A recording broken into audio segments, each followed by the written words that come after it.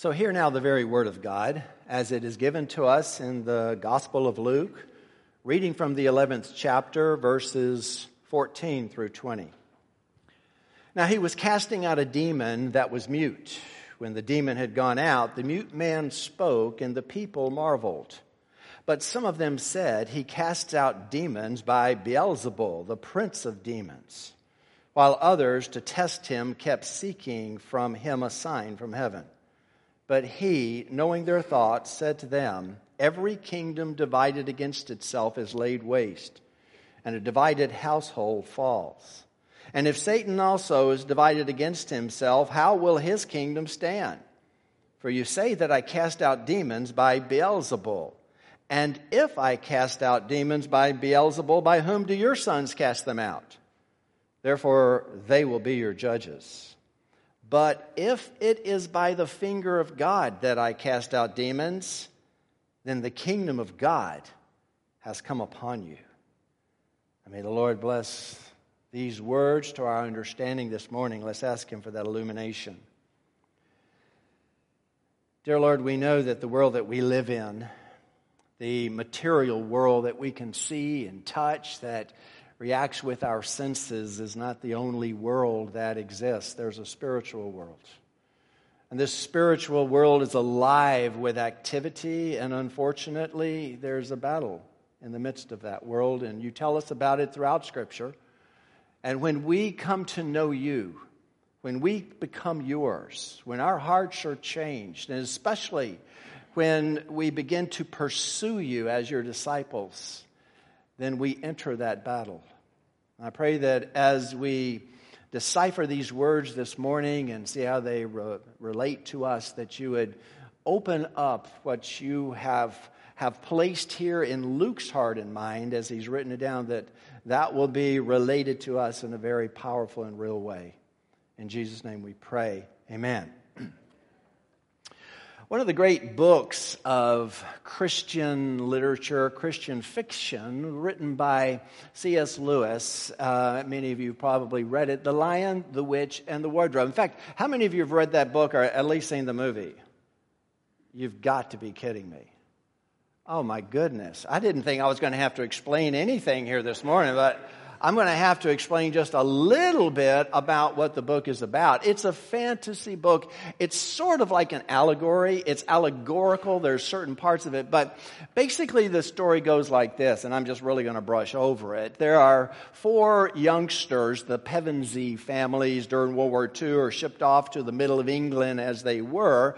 And there they are transported through a wardrobe to a magical land called Narnia.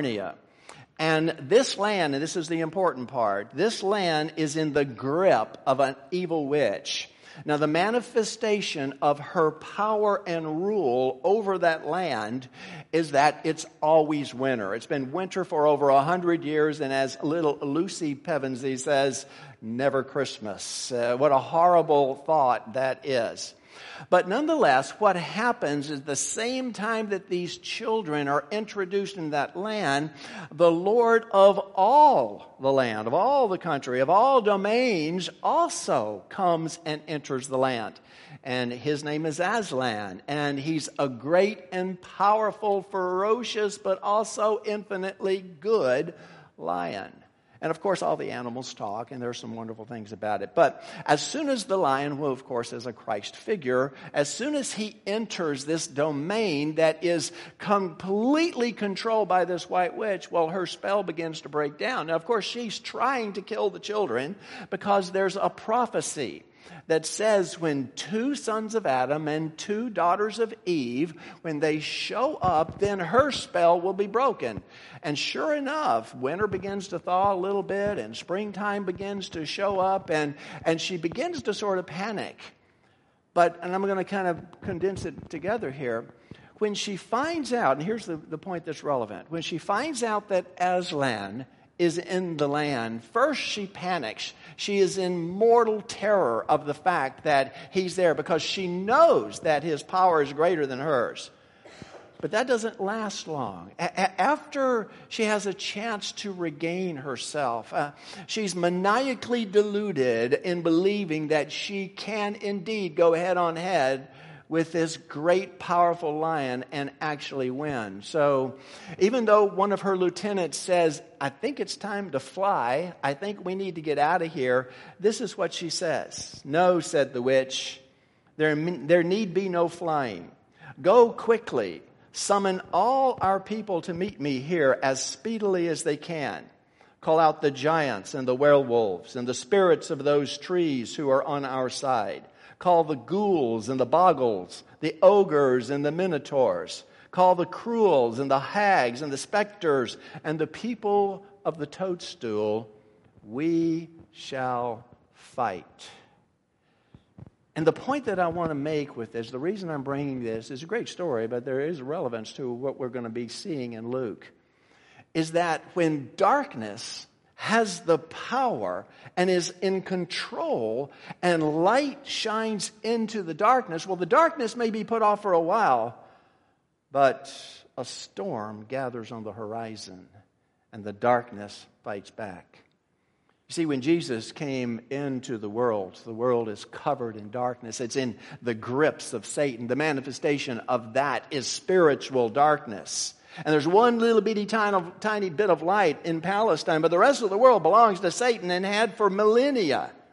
Now, when Jesus comes in, and the very first encounter they have is in the desert, and the devil tries to tempt Jesus. When he fails, he kind of shrinks away just a little bit, but not too long, because actually for the rest of Jesus' ministry, the rest of his life, he is going to find ways to oppose him.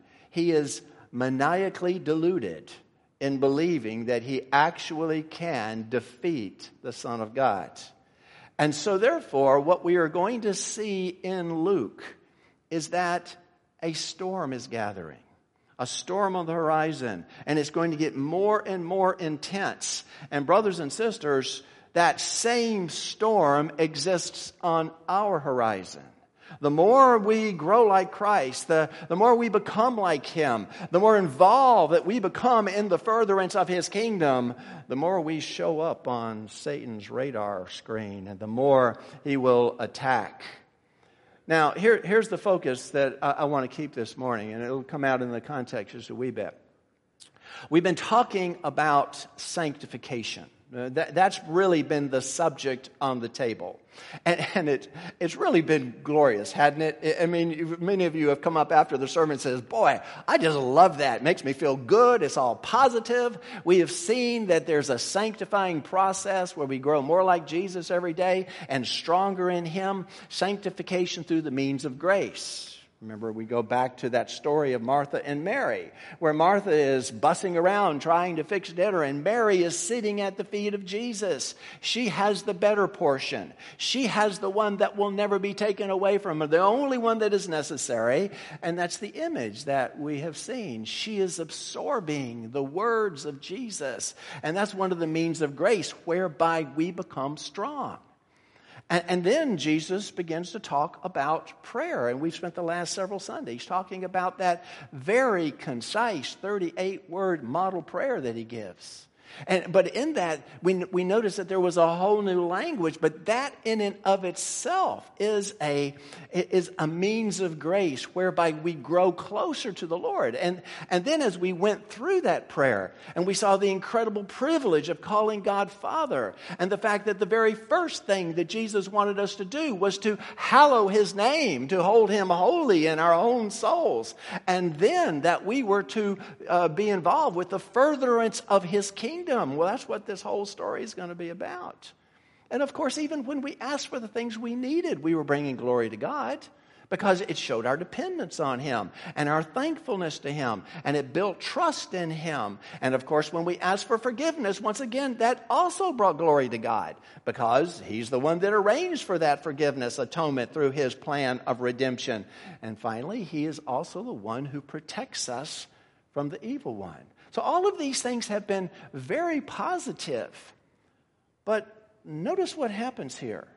Almost without warning, without any discussion, Luke abruptly goes from that very positive discussion of our own sanctification, and all of a sudden we're face to face with demonic activity. We're face to face with confrontation. We're face to face with people calling Jesus a demon because of what he does. And we're face to face with spiritual warfare. Now, why did Luke do that? Now, that's the question that we're going to have before us this morning. Why? Why would he immediately, after all this positive sanctification discussion, immediately, boom, all of a sudden, here we are smacking our face, spiritual warfare? Well, let me just give you a hint of where we're headed this morning. It's because we've learned all through that, over the last several weeks, we have learned that we do what we do for the glory of God. The existence that we have, the prayers that we have, the work that we do, the ministry that we do, it is all for the glory of God, to glorify God and to enjoy him forever. But there's another reason for sanctification. And the reason for sanctification is that in order to further the kingdom of God, in order to break into the darkness that holds its grip upon this world, the Lord needs strong, disciplined, obedient, battle-ready saints to be able to stand against the gathering storm. So we're going to see that there's another reason that we have for being sanctified. Now, we have a lot of text, so let's jump into it because Jesus is going to have a confrontation immediately. So look in the 14th verse. Now, he was casting out a demon that was mute. When the demon had gone out, the mute man spoke, and the people marveled. Notice the matter-of-fact way that Luke puts that. It's just like, okay, another day, another demon. It's like it just goes on every single day. And we know that Jesus cast out an innumerable number of demons. And I want you to be cognizant of that when we start asking, well, is this the same one that Matthew talks about? Or is this a unique and a distinct thing? So there's a distinct goings on that happens over and over again. Jesus was constantly casting out demons, taking people who were demon possessed and then removing the demon and restoring them to a positive life. In other words, injecting light into the darkness, injecting good into the midst of evil. That's going to be significant as we go on. Now, I also want you to notice this. I don't know if you remember when we talked about the prayer, the Lord's Prayer, there were so many who wanted to say, well, this is exactly the same prayer that Jesus taught back in the Sermon on the Mount, back in Galilee, over a year earlier, and Luke is just kind of willy-nilly picking it up and adding it here in sort of a random fashion. Well, they say the same thing about this particular demon possession because there are some very similar aspects of this to both something that happens in Matthew and something that happens in Mark. And so even though they happened an entire year before this, even though they were in Galilee, and even though the specifics are different, I don't think that particular man was also blind. And Luke being the historian physician, I don't think he would have probably missed that particular detail. But nonetheless, everything about the context is completely different. So I think that one of the reasons Luke presents this in just such a matter-of-fact fashion is that this is not the same casting out of a demon that occurred earlier in Matthew and Mark, and I'll explain why I think that's significant in just a moment. I also want you to notice that it was the demon who was mute. Notice that. Now, he was casting out a demon that was mute. Now, the man was mute not because he had any physical reason to be mute. He was mute because the demon who indwelt him was mute. And by the way, probably remember that the Greek word for mute and deaf are exactly the same word. So usually when that word is used, it's not just someone who can't speak, it is someone who can't hear either, a deaf mute. And that's quite interesting, isn't it, when we put it into the context of these means of grace that we've been talking about, because we hear the Word of God, that's the way we grow. We speak to God through our prayers, that's the way we grow. Well, this man had no ability to do either one. And Jesus is setting him free. That's what he does. He leads a train of captives, as Brother Clayton read earlier, to free them from the domination of evil. Now, there's something that, again, sort of an aside, and if I had more time, I'd go deeper into it. But I want you to notice something. The man is mute. Why? Because the demon is mute. So the demon completely controls the personality. He controls the ability to hear or speak or anything of the man. In other words, he becomes dominant in that particular person. That's the nature of the kingdom of darkness. It's dominating the people. It makes captives of them. It makes slaves of the people that it holds under its power. Now, I don't know about you, but that sends a chill up my back. Because unlike the kingdom of the church, the kingdom of God as it is manifest in the church, unlike this hopelessly, seemingly divided group of people, the kingdom of evil is unified. The kingdom of evil is monolithic. The kingdom of evil is on the same page. And that's exactly the point that Jesus is going to be making later on. So when we fight battles against the powers of evil, we're fighting battles against a unified, undivided kingdom. Well, nonetheless, we see the reaction that people had when Jesus was casting out these demons. They were marveling at him. Now, of course, we know this. In reading the Gospels, we see so many miracles, and we see the people just wanting more, right?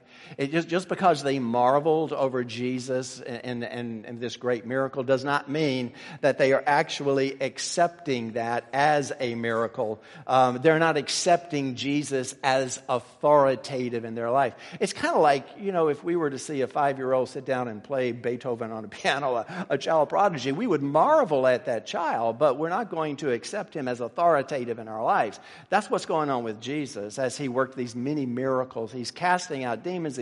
He's feeding 5,000 people with just a couple of loaves of bread and doing many things that only God can do. And the people are amazed, but they're not. Miracles actually didn't save anyone. It is a change of the heart through the Holy Spirit. Well, anyway, some of these people are marveling, but notice what happens in verse 15. But some of them said, he cast out demons by Beelzebul, the prince of demons. Now, notice once again, I just keep drilling this into you about Luke the historian, who is so good with details and names and dates. Here, once again, he's vague.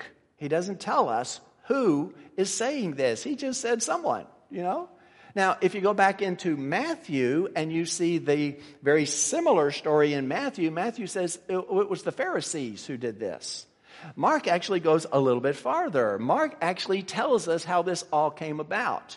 In Mark 3, the scribes who came down from Jerusalem were saying, he is possessed by Beelzebul, and by the prince of demons he cast out demons. And this is significant, brothers and sisters, at least it is in my mind. Because remember I told you, this isn't the same event that Luke has just picked up and shown here.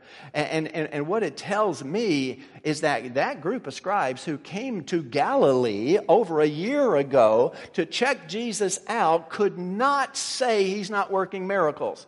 No one said, hey, this is fake. They have to explain it away another way. So the way they explain it away is he's not casting out demons by the power of God. He's casting out demons by the power of Satan. Now they go back to Jerusalem and they start to spread that malicious lie through the synagogues. So that everywhere that Jesus goes, people are ready for him. People are waiting. Imagine that you're in this crowd. And imagine that you're watching Jesus cast out a demon, and you look at it and you see it before your eyes, a man that you knew couldn't speak, all of a sudden speaking. Okay? And you say to your friend next to you, says, man, did you see that? Surely this must be the Son of God. Surely this is the Messiah. And your friend says, well, obviously you hadn't heard. You hadn't heard what the leaders are saying in Jerusalem. This man is not working in the power of God. He's working with the power of Satan. So don't believe him. So you see, it's a malicious lie that has already been spread around so that the people's hearts are already hard before Jesus even gets there.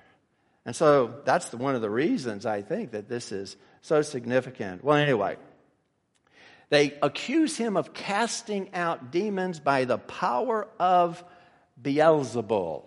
All right? Obviously, that's code name, if you will, for Satan. That's what it's referring to. But I want you to see something. There's something more here that we need to kind of delve into. Beelzebul is sort of a corruption of a Philistine god called Beelzebub. Beelzebub, we read about in one of those great stories back in Kings. There was a king, actually he's the son of Ahab. You know how wicked Ahab was? And then Ahaziah is his son. He's just as wicked, and he falls through a roof, and he's really sick. So he sends some messengers to Ekron. That's one of the Philistine cities where the ark actually went to when they actually lost it in the Battle of Ebenezer back at the time of Samuel, before the time of Samuel. But nonetheless, that's each one of these little areas had its own god. And the god of Ekron was a god called Beelzebub. And so he sends messengers to Ekron to inquire. And Elijah hears about it and meets him on the road. And this is what Elijah says. Is it because there is no God in Israel that you are going to inquire of Beelzebub, the god of Ekron? You remember in those days, every little area sort of had its own god. They were very localized, except, of course, for Yahweh. But nonetheless, this God, if you take that name, Baal means Lord, and Zebub actually means flies. So the name of this God is Lord of the Flies. Now, no one's quite sure how that got changed from Beelzebub to Beelzebul, but more than likely, again, they would demonize the gods of other countries. Everybody did this, not just Israel. And so they would form derogatory names for it. So obviously, Beelzebub, Beel is very close to Baal. But Zebul is suspiciously sounds like the Hebrew word Zebel, which is the Hebrew word for dung. So in other words, this corruption of Beelzebub is Lord of the dung heap, where the flies congregate. Was there ever a more blasphemous statement on the lips of human beings than to call the Son of Yahweh incarnate the Lord of the dung heap, and to associate that blasphemy with him? Now, brothers and sisters, let me tell you something. If you were to accuse me one day and come to me and say, you know something, Pastor Kirby, I think you're an agent of Satan. I think you're the Lord of the dung heap. That's what I think about your sermons. Well, I would be offended. And not to say it, not a little hurt if you were to say that to me. But it would be one thing for you to say that to me, a fallen, sinful, a second-rate preacher. It's another thing to say it to the very Son of the living God incarnate in human flesh that even the devils knew. They looked at Jesus and they say, what do you have to do with us, Son of the Most High God? They knew who Jesus was. And here the very people that Jesus came to save are calling him the Lord of the dung heap. And saying that rather than casting out demons and doing mighty works in the name of God, he is doing it in the name of the devil. That's why R.C. Sproul says this. He says it was in this moment that they came very close to committing the unpardonable sin. And you know something? This isn't the only time they accused Jesus of having a demon. It's all throughout. If you go back and you start looking at the times that they accused Jesus of being demonic. In John, in the 7th chapter, they flat out say, you have a demon. In the 8th chapter, they say, are we not right in saying that you are a Samaritan and have a demon? Now we know that you have a demon. In the 10th chapter, he has a demon and is insane. Why listen to him? You know something? If you cannot explain away the power that he is wielding, attribute it to the devil. And people believe them in that.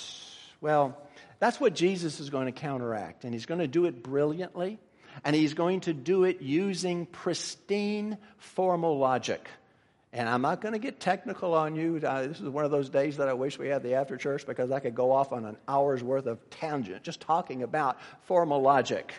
Because logic is the way you prove something to be true or false, at least in our mindset. It's like a mathematical equation. We have equations. 2 plus 2 equals 4. Okay? That's a mathematical equation. And every time you add 2 and 2 together, it comes out 4. Well, if you follow a logical equation, and the first premise is true and the second premise is true, then the conclusion is true. And that's exactly what Jesus is doing. And he starts out by a proverb that is a true proverb. So take a look at verse 17. Oh, by the way, verse 16, while others to test him kept seeking from a sign from heaven.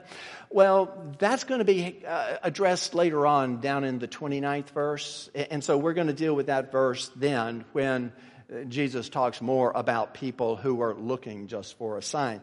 Obviously, the healing of a man that was demon-possessed was not enough for these folks. They wanted something cosmic. They wanted something even more spectacular than that.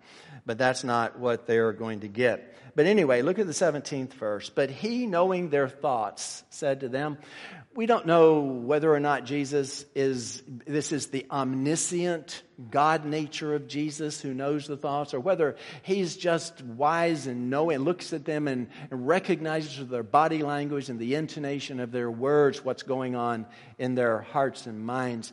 I tend to think because of the nature of this, because we have entered the spiritual world now, I kind of think this is the omniscient divine nature of Christ who looks into their hearts and sees the evil intent that is there. But nonetheless, he knows their thoughts, and he says, every kingdom divided against itself is laid waste, and a divided household falls. With a proverb of sorts, he kind of states something that is actually very obvious to most of us, and that is that a kingdom divided will fall. This is one of the basic aspects of military activity. I mean, you know that divide and conquer. That's one of the ways. You don't want to face a unified front. You try to get two fronts going on at the same time so that their resources will be divided. If you can separate them, then you can conquer in that way. And so Jesus is saying the exact same thing. It is a definite understood truth. Notice that he starts out with the word every kingdom. And I think that would apply to household as well. Household would not be just one house where a biological family lives. More than likely it's a city or a clan or a tribe or an entire group of people. But the same principle applies regardless, that if they are divided, if you can separate them, they're not going to be as strong as they are if they're unified. But it's one thing, brothers and sisters, to have a kingdom divided. It's another thing to have a kingdom divided against itself. Because when a kingdom is divided against itself, it doesn't mean that just people have different opinions. It means that they basically hate each other and are that far away with contending with each other or battling with each other or going into civil war. In fact, I think Jesus is being somewhat prophetic here. Because in just about 40 years, that's exactly what's going to happen to Israel. When Israel rebels against Rome and Rome sends their armies and they come down from the north, they drive a group known as the Zealots before them. And all the Zealots end up in Jerusalem, a walled city. And the Romans just simply circled around the city and laid siege to it. And Josephus, the historian of the day, tells us that they just sat back and waited for the Jews inside the city to kill each other, because civil war broke out between the Zealots and the Sadducees and nobles who were in the city. Christians are already gone by that time because Jesus warned them to flee when this began to happen. But nonetheless, it was very prophetic. They were divided against each other, so it was nothing eventually to bring them to their knees. Now, brothers and sisters, I have absolutely no intention of following this up. But I think that this is something that our country could pay attention to, don't you? I have never seen this country more divided. I have never seen it. I don't think it has been this divided since the Civil War. And not only is it divided, not only do people have different opinions, they're antagonistic towards each other. And they keep pulling apart divisions, whether it is political division, social divisions, financial divisions, racial divisions, gender divisions. It doesn't matter what it is. We need to recognize something. That any country divided against itself will be laid to waste. And to think that enemies of this country and enemies of freedom and enemies of democracy do not sit there and salivate over our resources is simply arrogant blindness. There, I said my piece. I'm not going to say any more. But nonetheless, that's the proverb, that's the statement, and it is a true statement that Jesus makes. Now, he's going to go on. Notice what he says in the 18th verse. And if Satan also is divided against himself, how will his kingdom stand? Now, he takes that proverb or that principle and he applies it to Satan. And basically what he's saying is here is, look, I've been doing good things. That's what I'm doing good. I mean, I'm bringing the kingdom of heaven here, and I'm taking people who are under the oppression of demonic activity, and I'm freeing them. They go back into society. They can talk. They can be, good people within their neighborhoods and in their culture. They can go back to their families. They're productive. It is good for the city. It is good for the family. It is good for the kingdom. It's all good. Satan's all evil. Satan doesn't do good, folks. Never. He does nothing but evil. And so Jesus is saying, you're telling me that I am casting out demons by the power of a demon. And that just doesn't make any sense. That's ridiculous. Kingdoms that do that don't stand. They're laid to waste. And the kingdom of darkness, at the time he said that, virtually owned the world, folks. Don't forget that. Don't forget that the entire world at that time is in the grasp of Satan. It's in darkness. There's only one little tiny bit of light, and that's in Palestine right now, and Jesus and his disciples and a few faithful of the Messianic community. Other than that, the whole world is in the power of Satan. And Jesus says, that's ridiculous for you to say that he has a kingdom that would be so divided against itself. And once again, chills go up my spine. Because you see, Jesus is saying that that's not the way Satan's kingdom is. It's not a divided kingdom. It's not a kingdom that is contending with itself. It's a kingdom of monolithic evil. And it exists in this world. And he has people under his grip. And I have come to set those people free. That's the reason that Jesus has come. So he points out the absolute, complete, and total absurdity of what they're accusing him of. So, with one logical statement, it made it clear, the conclusion there is, guess what? Satan doesn't cast out Satan. So if I cast out demons, I'm doing it by the power of God. Besides, Satan doesn't have that power. Satan can't cast out demons of himself. But then he's going to turn his second logical argument. He's already made one. It should be enough, but he's going to make another one. Look in the second part of verse 18. For you say that I cast out demons by Beelzebul. And if I cast out demons by Beelzebul, by whom do your sons cast them out? Therefore, they will be your judges. Notice the language here. I've told you so many times that Jesus is kind of an in-your-face preacher. All right? Notice that he repeats their accusation twice here. And he uses the word Beelzebul. Have you ever said anything that's so stupid that you wish it never came out of your mouth? And you're just so ashamed of it, but whoever you said it to is wise enough to throw it back in your face a couple of times? Just to sort of needle you. I think that's what Jesus is doing here. He repeats their stupid accusation twice. The first is just this is what you said. But the second one is a hypothetical question. He said, I've already proven that Satan doesn't cast out Satan, and that's an absurd argument. But just for argument's sake, let's say that I do cast out demons by the power of Satan. Let's just assume, for argument's sake, that that's how demons get cast out.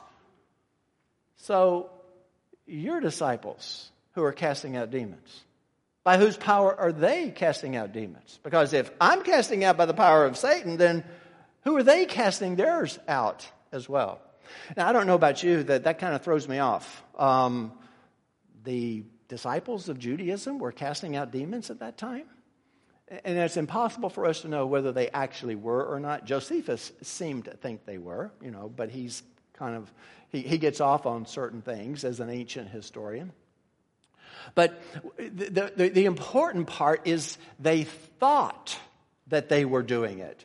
You see, even today, you have a lot of people who talk an awful lot about casting out demons, and, they've seen this and they've seen that, and it always seems to be sort of in a mystical, sort of a vague sense. That very seldom do you have incontrovertible evidence of a demon that has been cast out. So I don't know whether or not the sons of the Jews of Judaism, the disciples of Judaism, were actually casting out demons. But actually, that doesn't matter for this particular argument. The fact of the matter is that they thought they were. And so Jesus asks the rhetorical question, if I cast out by the devil, and that's how you cast out a demon, then what are your sons doing? Oh, watch them in a quick, no, not our guys. We're not casting out by the power of demons. We're casting out by the power of God. So Jesus is basically saying, so what's the difference? How come it's different for me and it's not different for you? How come they're using the power of God and I'm doing exactly the same thing and you're saying I'm doing it by the power of Satan? So you see, he's using another argument. And in fact, he goes on and he says, those are your judges. They're the ones that are showing your absurd accusation as being categorically false. Because if you say, I'm casting out demons by the power of Satan, then you got to accept that they're doing it too. But they're not. So therefore, it leads us to the 20th verse.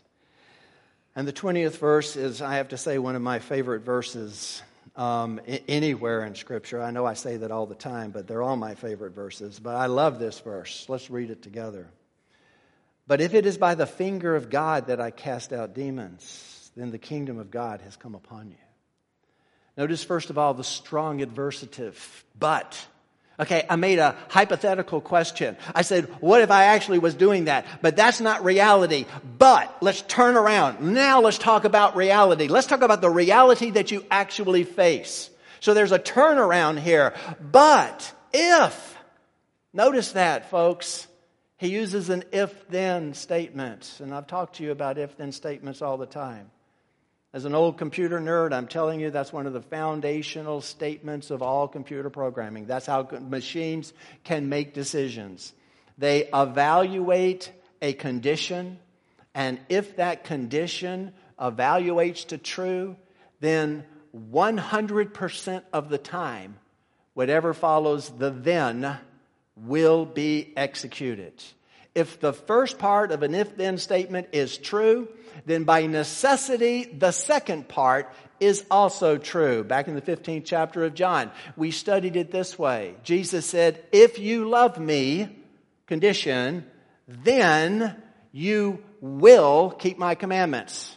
I mean, 100% of the time, if you love Jesus, you will keep His commandments, or at least try to, as much as is humanly possible. If you don't keep His commandments, you could care less about following Him, then guess what?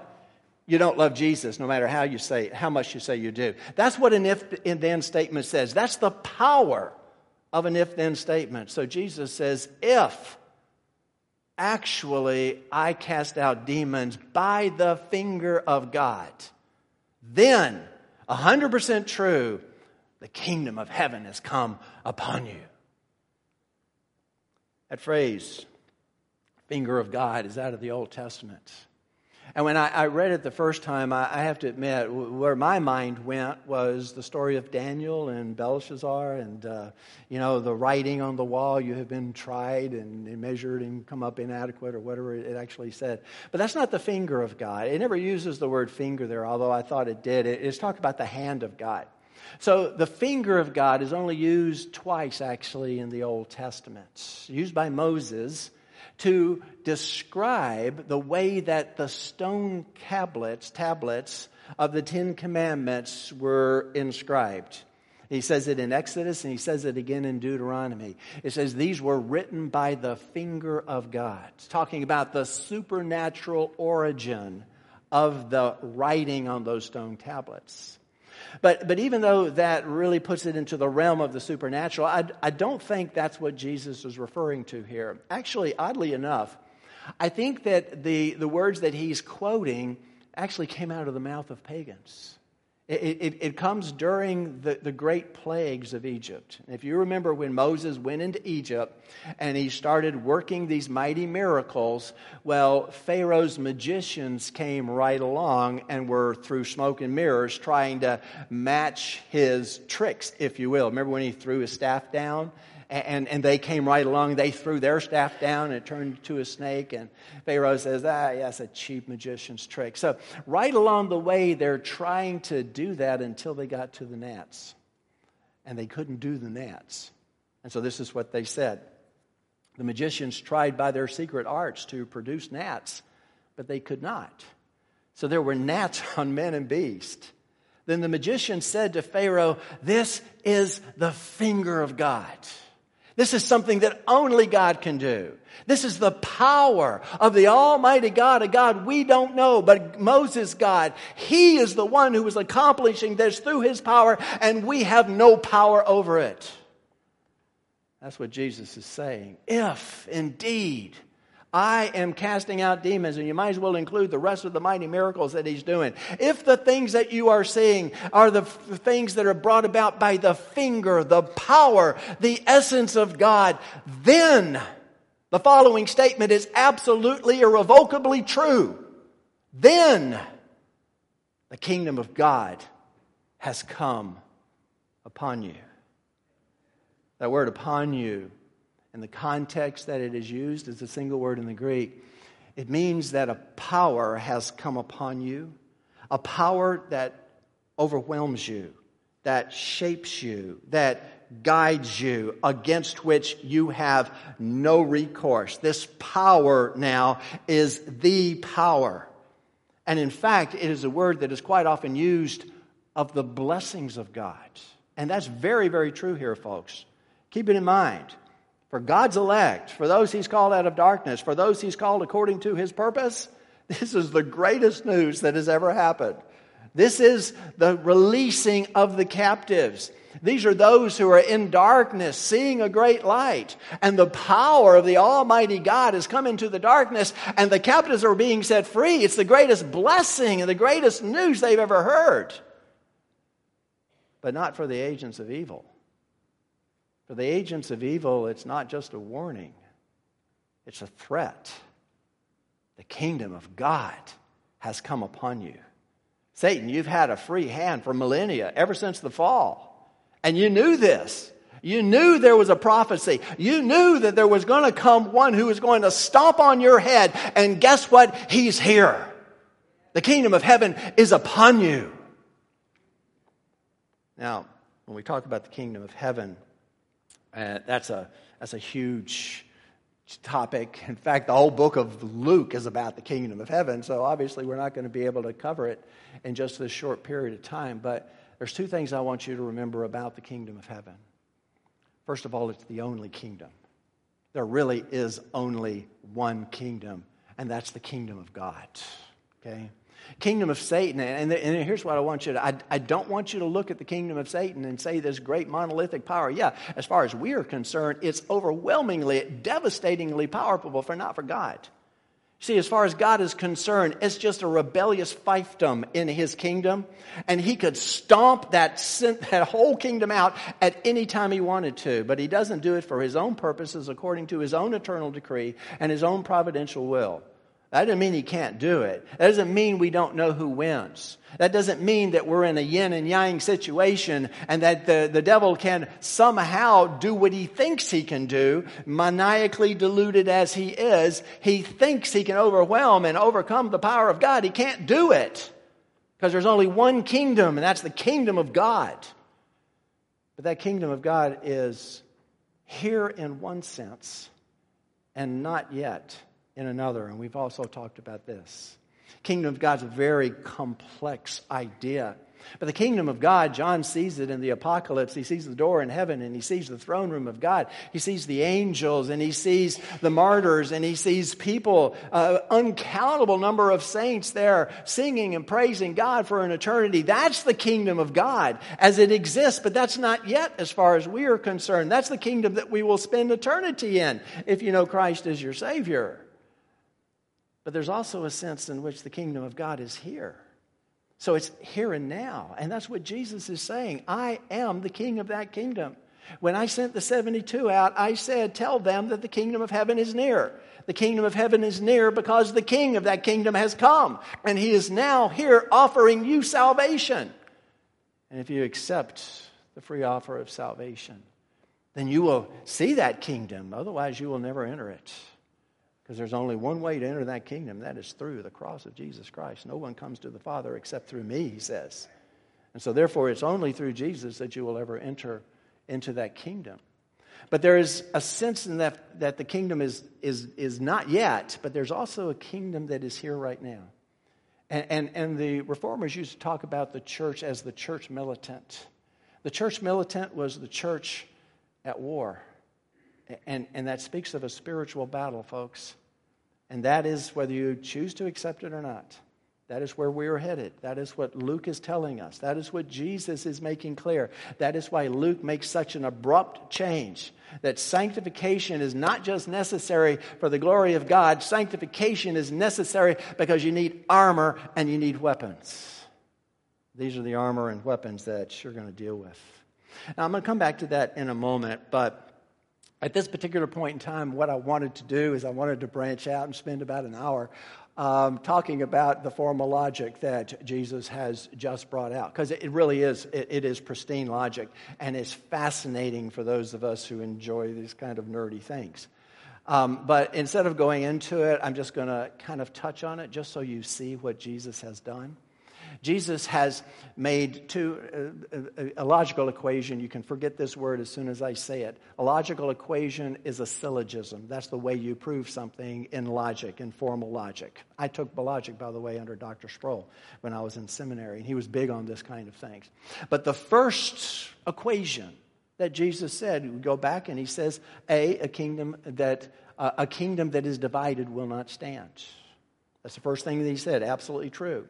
And the second statement is also true. If Satan cast out Satan, it is a kingdom divided. Therefore, the conclusion is also true. Satan does not cast out demons. Only God casts out demons. And so then he makes a second logical statement. It goes like this. Demons are either cast out by God or cast out by Satan. I have just proven that he's not cast out by Satan. But your disciples are casting out demons. I am casting out demons. So therefore, the logical conclusion is that your disciples and myself, Jesus speaking, are both casting out demons by the same power.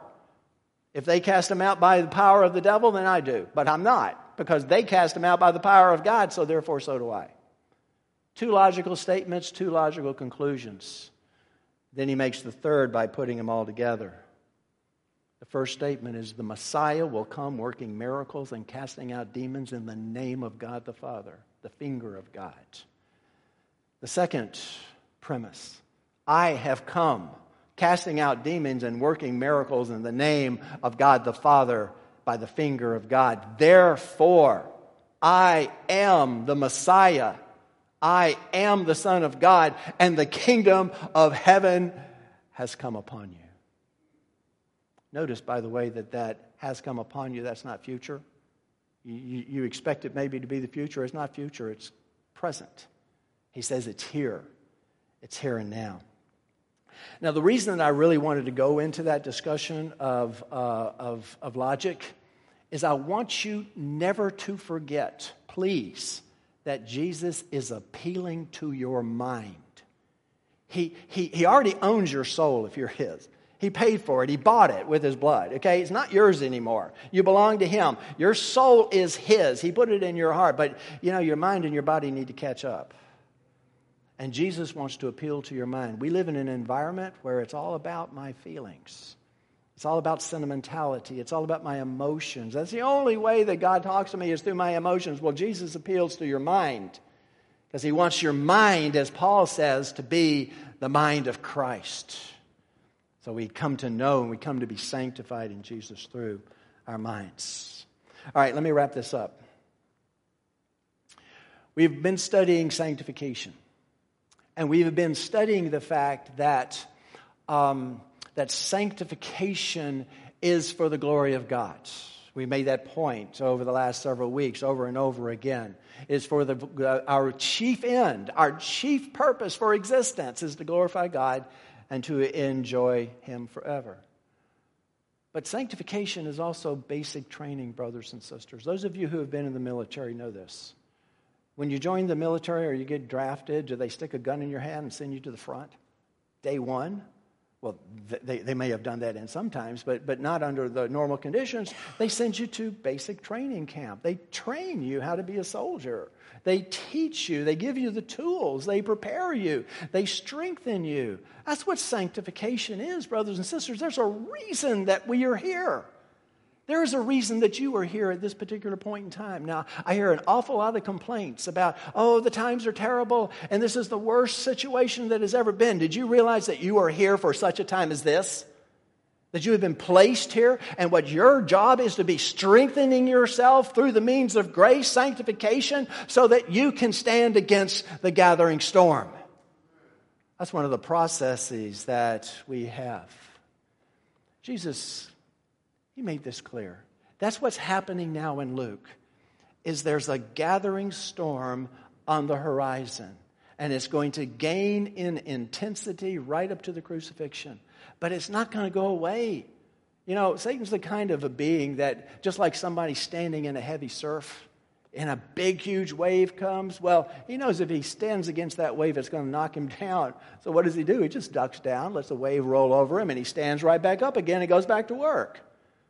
That's what He does with each one of us. That's what He has done throughout the history of the church. He continues to motivate His sources. And Jesus told us this was going to happen, John 15. If the world hates you, know that it has hated me before it hated you. If you were of the world would love you as its own. But because you are not of the world, but I chose you out of the world, therefore the world hates you. Remember the word that I said to you, a servant is not greater than his master. If they persecuted me, they will also persecute you. Now the Bible teaches you that you need to grow in Christ through the means of grace. And one thing that brings glory to God, but guess what it also does? Puts you on Satan's radar screen. And he's going to start attacking you. And he's going to start trying to find ways to undermine you. He may run away for once, but then he's going to come right back with his crowd if he can. And this is heading to some of the other passages that follow this. But we are called to be like Christ, to think like Christ, to act like Christ, to grow like Christ, and in particular, brothers and sisters, in the context of what we have just learned, to pray like Christ. Let me tell you something.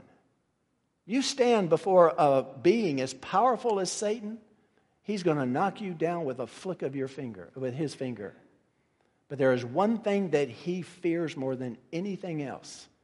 That is a Christian on his or her knees praying to God. Praying Christians, praying saints is his greatest fear. Churches that pray, his greatest fear. We want to stand against the darkness. We want to make an impact. We want to further the kingdom of God. Then we need to be on our knees, each and every one of us, praying that the power of God would be manifest through us. Because the kingdom of God is upon us. Do you realize that this is what Jesus was saying? Remember the 72 that he sent out? And they went out and they cast out demons and they came back. Jesus, he was just beside himself. He was overjoyed. He says, I'm watching the skies and I'm seeing Satan fall like lightning over and over again. There's a soul, there's a soul, there's a soul. Captives to the darkness, brought into the light. That's the process by which the kingdom of heaven grows. People dwelling in darkness have seen a great light. Paul quotes what Brother Clayton read earlier. When he ascended on high, he led a host of captives into freedom. That's what we're called to do. But just like when Aslan entered Narnia, he triggered a battle.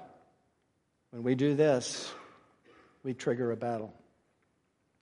And if you don't believe me, if you say balderdash, you say it's a bunch of hooey. Well, once again, let's just turn to what it says in Scripture. Revelation 12 puts it this way: then the dragon, which is the devil, became furious with the woman, which is the church, and went off to make war on the rest of her offspring, which is you and me, on those who keep the commandments of God and hold to the testimony of Jesus. Woe to you, O earth and sea, for the devil has come down to you in great wrath, because he knows that his time is short. Now, brothers and sisters, I have one more point to make, and I'm going to let you go. As I said, it brings chills to my spine to think about the kingdom that we face, because it's a kingdom of abject evil, and it's monolithic evil.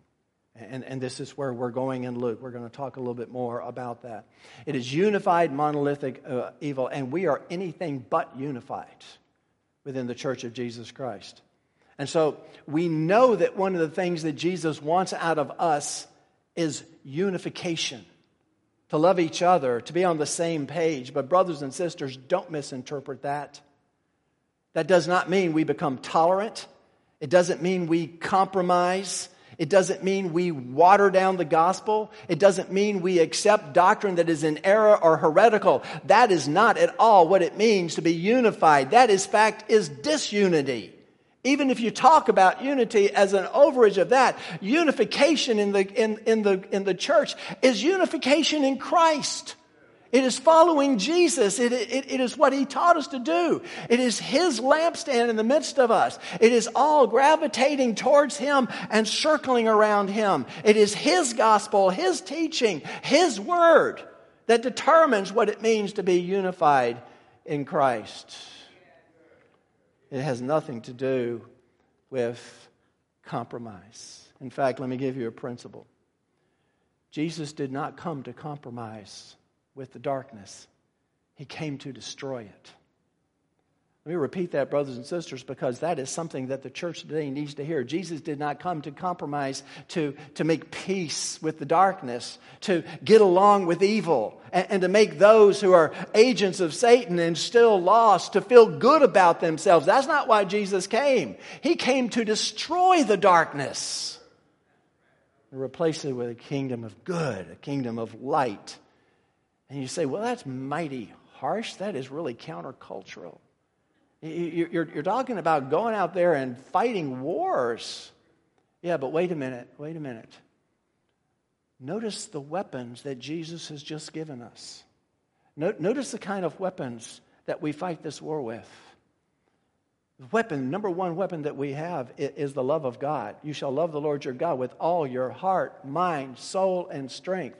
And you shall love your neighbor as yourself. In fact, we learn in the parable of the Good Samaritan that not only do you love your neighbor, you love your enemies. And then Mary sitting at the feet of Jesus, absorbing the word of Christ, learning how to pray, learning the privilege that you have to go before the Father and to ask Him for the things that you need and to glorify Him and to further His kingdom. Through the evangelism of the apostles and the 72, these are our weapons. The gospel of Jesus, the salvation and redemption of Christ, that is our weapon. Not hate. Not anger, not bitterness, and certainly not physical. Our greatest weapon that we have is love. So when we read in Revelation, once again, now the war arose in heaven, Michael and his angels fighting back against the dragon, and the dragon and his angels fighting back against the forces of good, we recognize what's going on. We recognize that we live in a spiritual world just like we live in a materialistic world.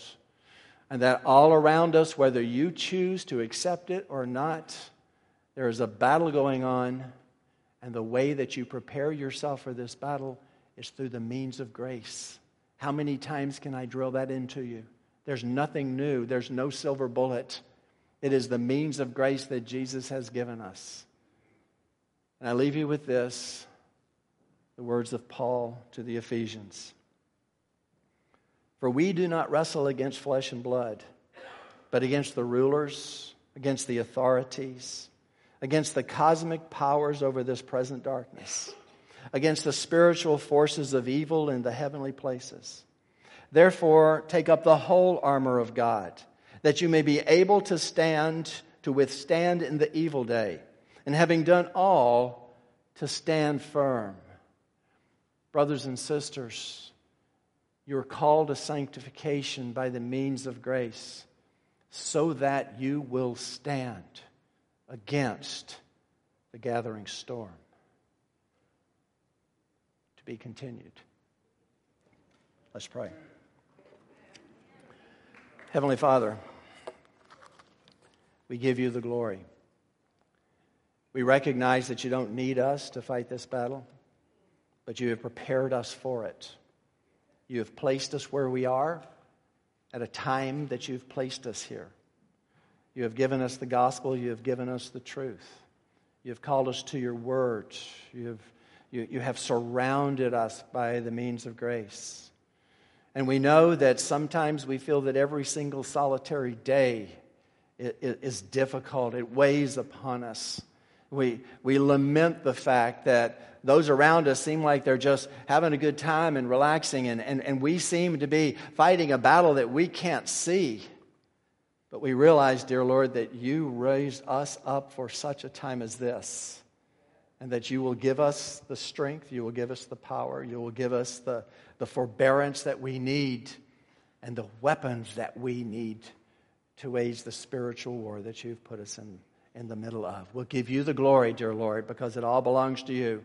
And we look forward to a time when there will be no more sin, no more anger, no more hatred, and no more battles. Nothing but your glory. And we give that to you even now in Christ's name. Amen.